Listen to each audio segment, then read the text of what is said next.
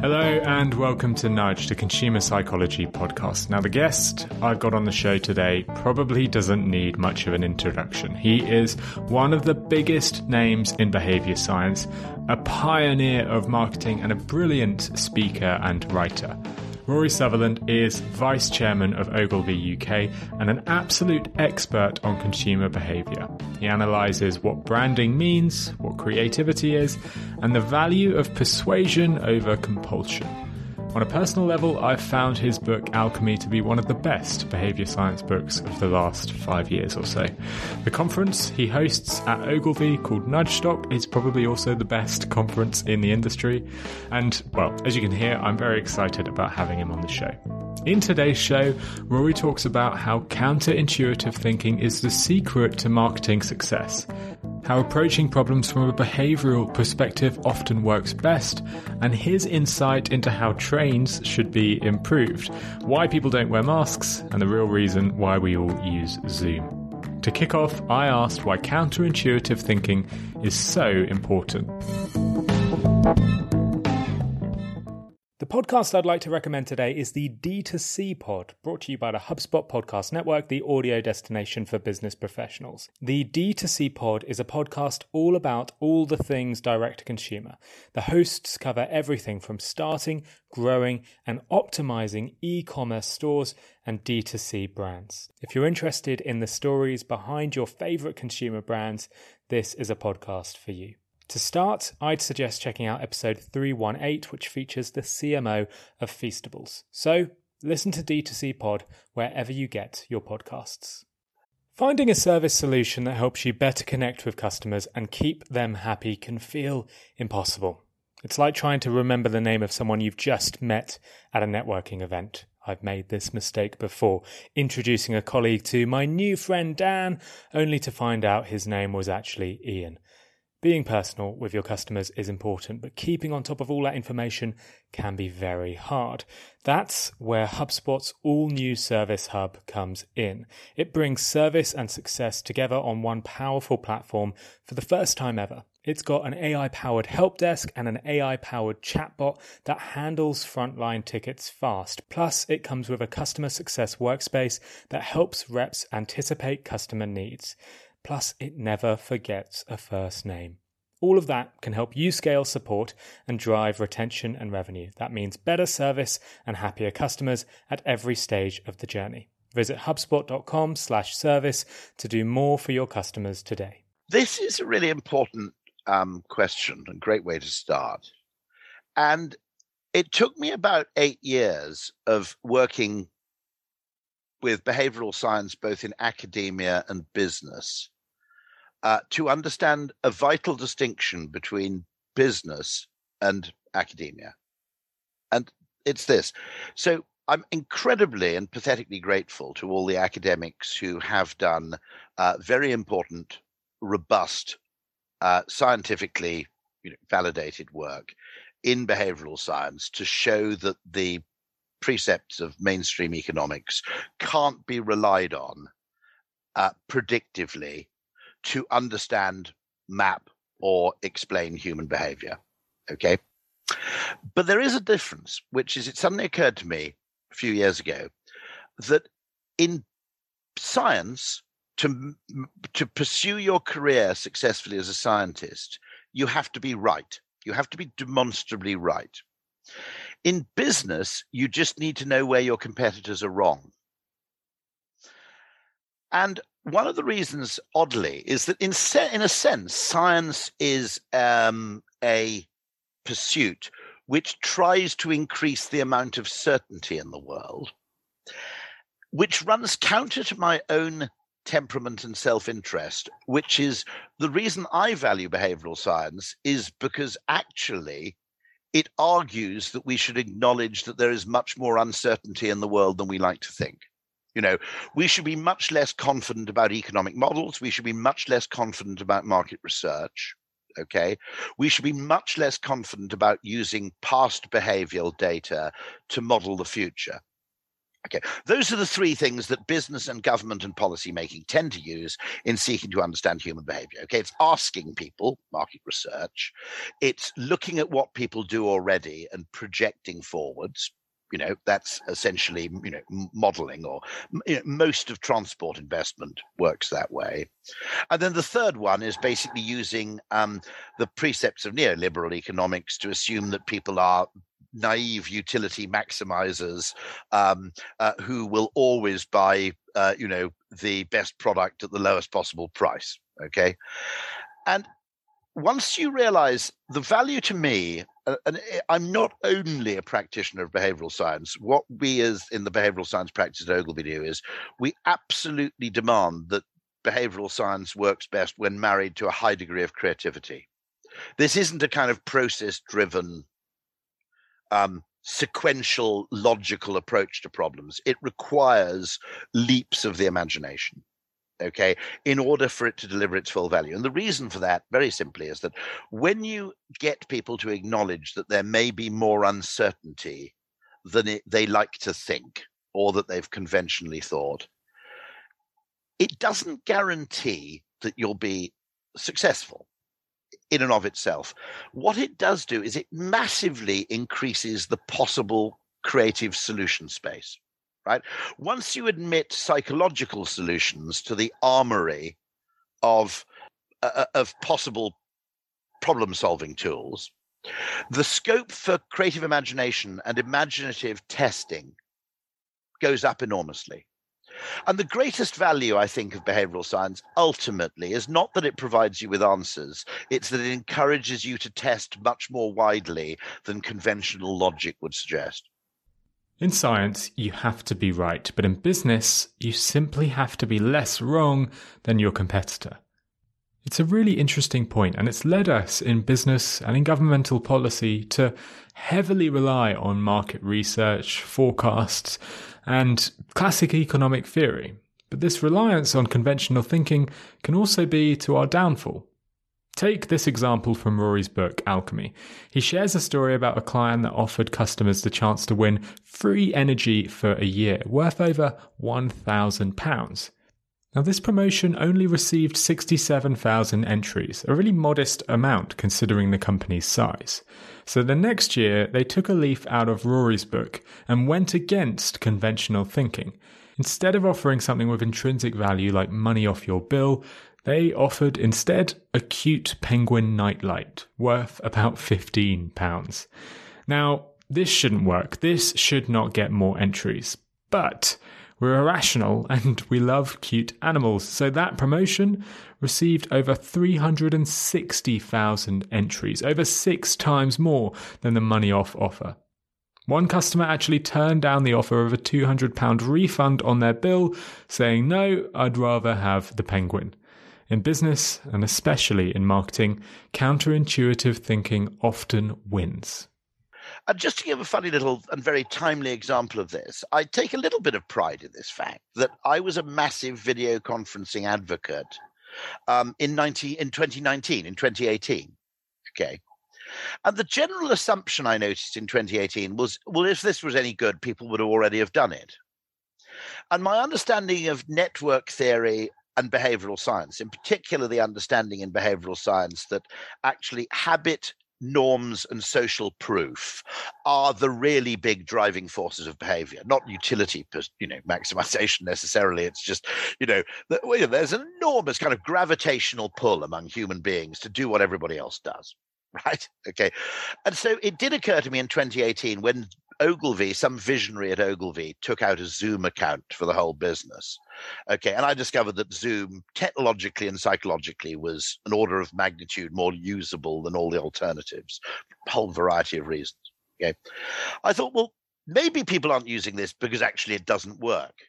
But maybe people aren't using it just because nobody's using it because nobody else is using it. And if only 10% of people use Zoom 10% of the time, it will only deliver about 5% of its potential benefits.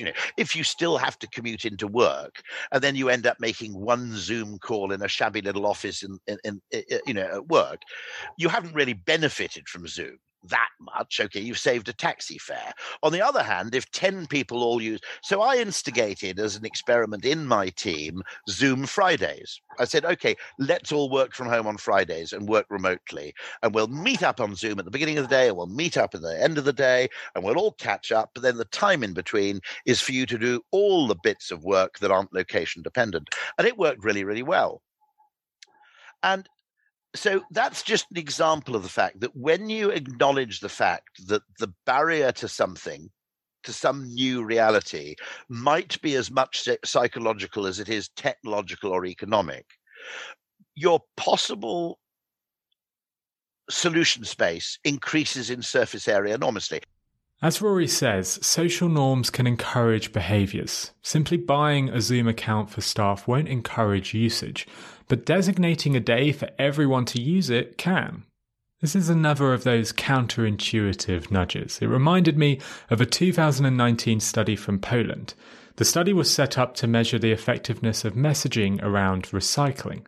Ultimately, the researchers wanted to see what type of message drove people towards action. Messages that spoke about the environmental benefits, they failed. Messages that spoke about economic benefits, they also failed.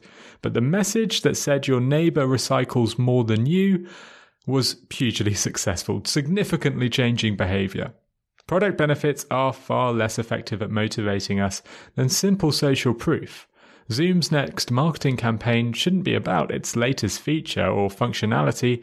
Instead, it should highlight how everyone, from your kids at school to your grandma at her art class, uses Zoom.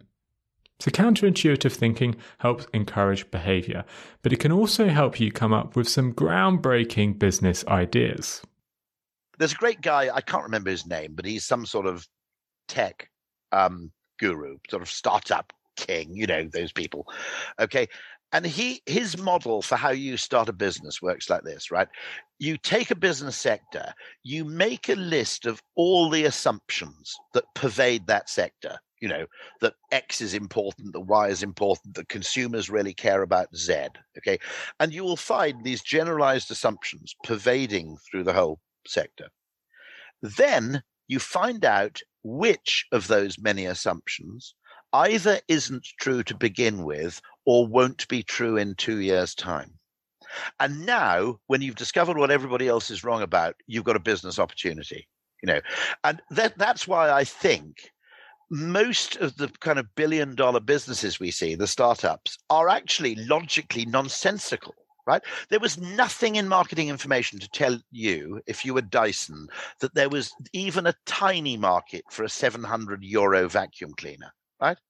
You could have looked at the market. You could have looked at where the top end, the sweet spot, the low end of the market lay. You could go and do market research and say, would you pay 800 quid for a vacuum cleaner? In which case you would have got the response, piss off, right? Okay. You know, even if James Dyson had come to me, I would have told him he was insane, because a vacuum cleaner is a grudge purchase. You only buy one when your old vacuum cleaner breaks. And anyone who could spend €800 on a vacuum cleaner probably employs a cleaning person anyway, so they don't even hoover their own house. Okay. And yet it's when you discover something that everybody else assumed that ain't so, that's when you've got the potential for real innovation. Red Bull, you know, the assumption that a soft drink has to taste particularly pleasant, you know, all of these things. So I occasionally go to academics and say, have you got any findings that kind of don't replicate, you know, or have you got a theory that you've always believed that you can't prove? You know, if you've got any sort of really, shit experiments that, you know.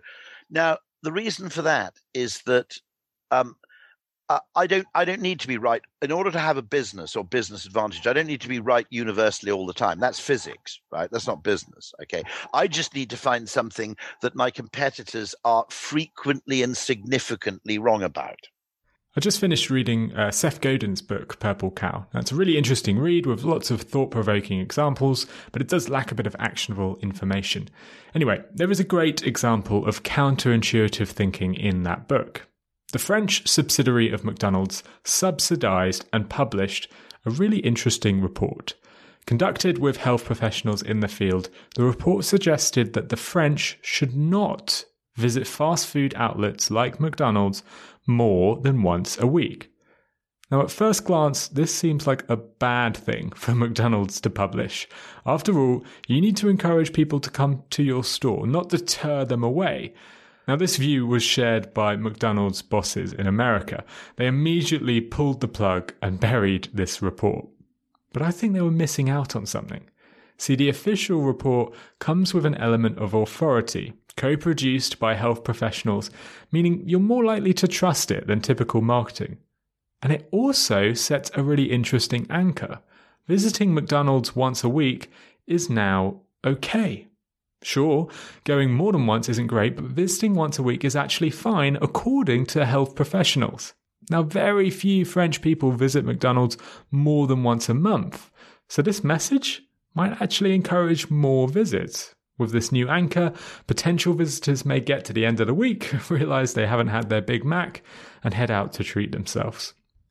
It's a shame the report was canned, because put side by side against a normal McDonald's ad, and I reckon the report would be far more effective at driving sales.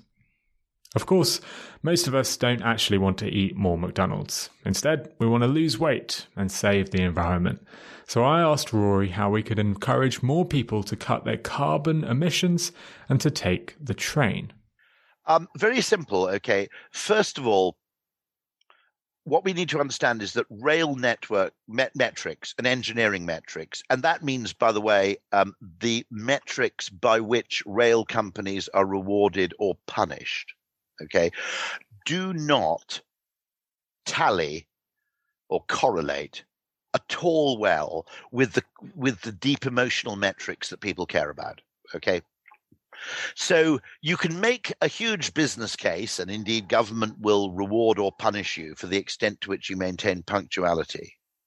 Whereas the rather brilliant psychological invention of having the driver come on the tannoy and explain we'll be stopped at these signals for a few minutes has a bigger difference to your general level of satisfaction and low levels of anxiety. Information can solve psychological problems. It can't really solve logistical problems in that sense, consumer information. So possibly the best bit of advice I gave in my entire working life was just to say to British Airways, look, you will probably have data that shows that people are happier when their plane is punctual. Now, you've come from that to infer that punctuality is a major driver of happiness. Now, they are correlated. But actually, punctuality there may be a confounding variable. That what makes people unhappy when their plane's late is the level of uncertainty, not the level of chronological delay. And I said there is an enormous difference to customer experience between arriving at Gatwick and saying BA 2467 delayed, okay, at which point I'm now having conniptions. Will I make my meeting? Will I miss things? What do I do? Do I now have to sit here staring at the board every 3 minutes for further information? Versus BA 2467 delayed 48 minutes, in which case I go, ooh, look, there's a Lebanese restaurant terminal, the North Terminal. Let's go and get a breakfast, right? At Geneva Airport, I had a flight that was delayed by 50 minutes. I got my hair cut because there's a barber there, right? I always allow an hour or two's buffer in my flight, okay? I am totally unconcerned in a modern airport with Wi-Fi and with, particularly if there's a lounge or a restaurant or bar, okay? I'm pretty much unconcerned by delays less than, an hour and a half. In his book, Rory states that solving problems using only rationality is like playing golf using only one club. Rationality has its uses, but you will improve your thinking a great deal if you abandon the artificial certainty and learn to think ambiguously about human psychology. In other words, if you only make decisions based on certain quantifiable things that you can measure, then you'll miss out on a shed load of groundbreaking improvements that can't be measured. This is a huge problem. It means we marketers miss out on a great deal of ideas. But even worse, it means that these great irrational ideas are rarely ever funded. Here's Rory explaining why. Talking to someone at London Transport, they cannot get funding for information systems very easily. The biggest thing that improved passenger experience on Transport for London was dot matrix displays on the platform, because we're happier waiting 11 minutes for a train when we know it's coming in 11 minutes than waiting 5 minutes for a train in a state of anxiety and uncertainty. And yet, because they measure only improvements in objective journey time, not improvements in subjective experience, they can far more easily get justification to spend 2 million quid on a set of points than they can get justification to provide a cutting edge informational system that delivers far more in terms of happiness and incidentally probably delivers far more in terms of repeat use. Okay. But that's harder to measure, isn't it? It's really, really easy to measure the extent to which a set of points improves punctuality statistics, right? You know, you can measure that just about really easily. I'm fairly confident, I would confidently predict that in a world in which I was omniscient, I could say, don't worry, actually spend money on information systems because it increases your passenger levels. It also, by the way, might actually also help. Information might also help you create more intelligent behavior among consumers, by the way, you know, because there are a lot of biases caused by the London Tube map. Far too many people use the Central line because it's red and goes in a straight line from left to right. And far too few people use the Victoria line because it's blue, not very visible and wiggly. Okay, I could improve the tube overnight by making the Victoria line red and the Central line, duck egg blue, right? Okay, but because psychological solutions pre-nudge theory weren't really allowed into the problem solver's toolkit, okay, the money was spent on the set of points where there was a very easily measurable outcome. I'm sure you get an improvement in passenger experience and an improvement in travel volumes if you solve the problem psychologically. And the psychological problem may come at a tiny, minuscule fraction of the cost of an engineering solution to the same problem. Right? Now, engineers aren't totally thick. When they design televisions, your television only produces 3 colors because the human eye only perceives the relative strength in red, green, and blue. There's no point in having a yellow pixel in your television because yellow and equal amounts of red and green are indistinguishable to the human brain. Okay, so televisions are designed around human epistemology and perception, but transport networks aren't, and we need to do the same thing.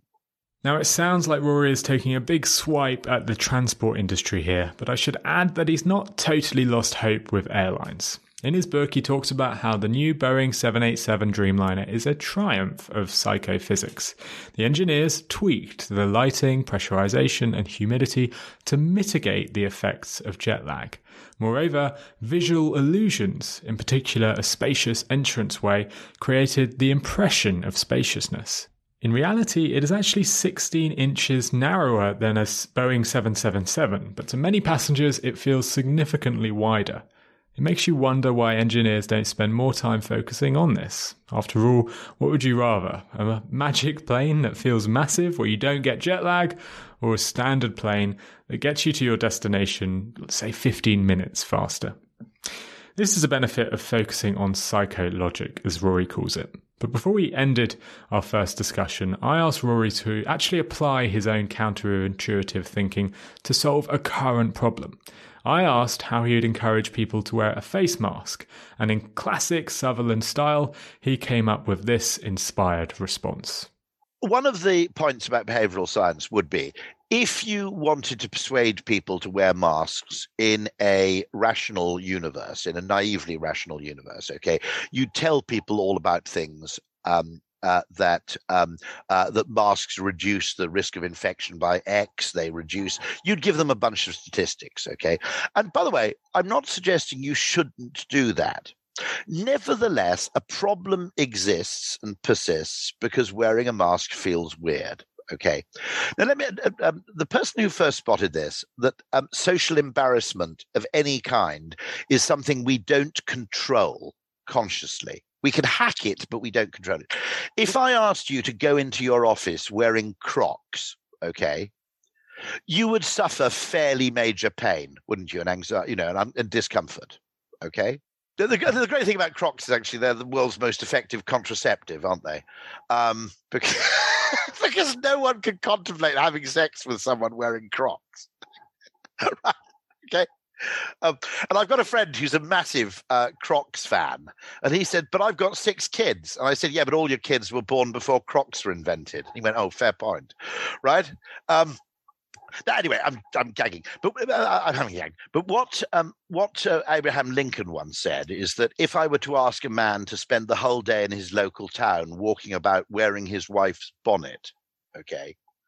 And I'm fairly sure Mrs. Washington was it Martha, his wife, was a fairly major hat buyer. Anyway, he said if you were to ask a man to go around his town wearing his wife's bonnet, he would feel a sense of social discomfort. Social discomfort is, again, like habit and convention, is a very, very powerful force. It's an emotional force. We don't control it, okay? Right? You couldn't fundamentally feel comfortable wearing Crocs into the office, or wearing, something utterly ridiculous, right? You would feel unpleasant. And Washington spotted this. It's something we do with Diageo, which is people feel awkward or asking for cocktails, right? If you ask for a beer or a glass of wine, you don't feel any sense of social awkwardness or embarrassment. One of the major properties of Coca-Cola as a brand is you can ask for a Coke anywhere from a Tanzanian beach shack to a Michelin 3-star restaurant and not feel ridiculous doing so. That's not true of Dr. Pepper, is it, right? If I go to the Manoir Manoir 4 Saisons, I can ask for a Diet Coke, right? If I ask for a Dr. Pepper Zero, it would be a major sort of sense of, I'd feel a major sense of awkwardness. And the fact is, emotions are real, right?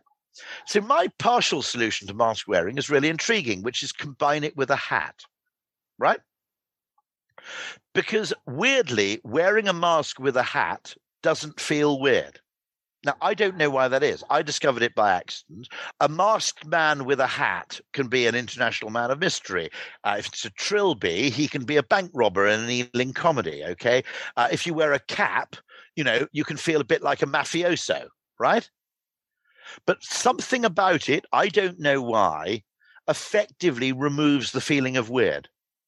And so what I'm always pointing about these emotions is you can't use rational argument to overcome. I can talk to you rationally about cocktails till the cows come home, but it won't change your feeling of discomfort in asking for that kind of drink. Okay. Now, one of the things I needed to discover is that there are many, if you go to a high-end bar, the guy there is a mixologist. He's spent 3 years becoming a mixologist. I always thought, God, if I asked for a cocktail, I think, oh God, this guy's a pain in the ass. Why can't he just ask for a glass of wine? The absolute revelation there was that, no, if you ask these people, what do you recommend? Go and mix me something. They're ecstatically happy.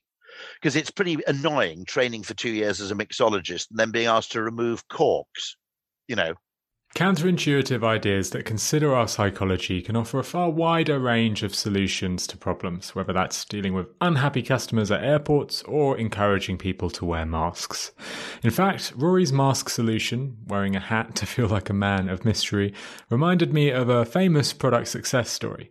Now, back in the 1980s, Curad wanted to challenge the Band-Aid brand for the market of adhesive bandages. Now, most people thought Curad was crazy. Band-Aid is a household institution with a brand name known so well that it's practically generic. So how could Curad break into this market? Well, they used a bit of counterintuitive thinking. Rather than targeting the buyers, they targeted the buyers' children. To do so, they changed the plain, pinkish-coloured plaster and instead added a superhero motif. Kids, unsurprisingly, wanted a Spider-Man plaster or a Star Wars plaster over a plain one. And when one kid saw another wearing this plaster, they'd beg their parents for the same type of plaster when they inevitably grazed their knee. It didn't take very long for Curad to do the unthinkable and take a significant chunk of market share from Band-Aid. And with children in several countries now being asked to wear masks, maybe we should stop with the rational messages about how effective they are and instead consider creating a Wonder Woman mask for kids to wear.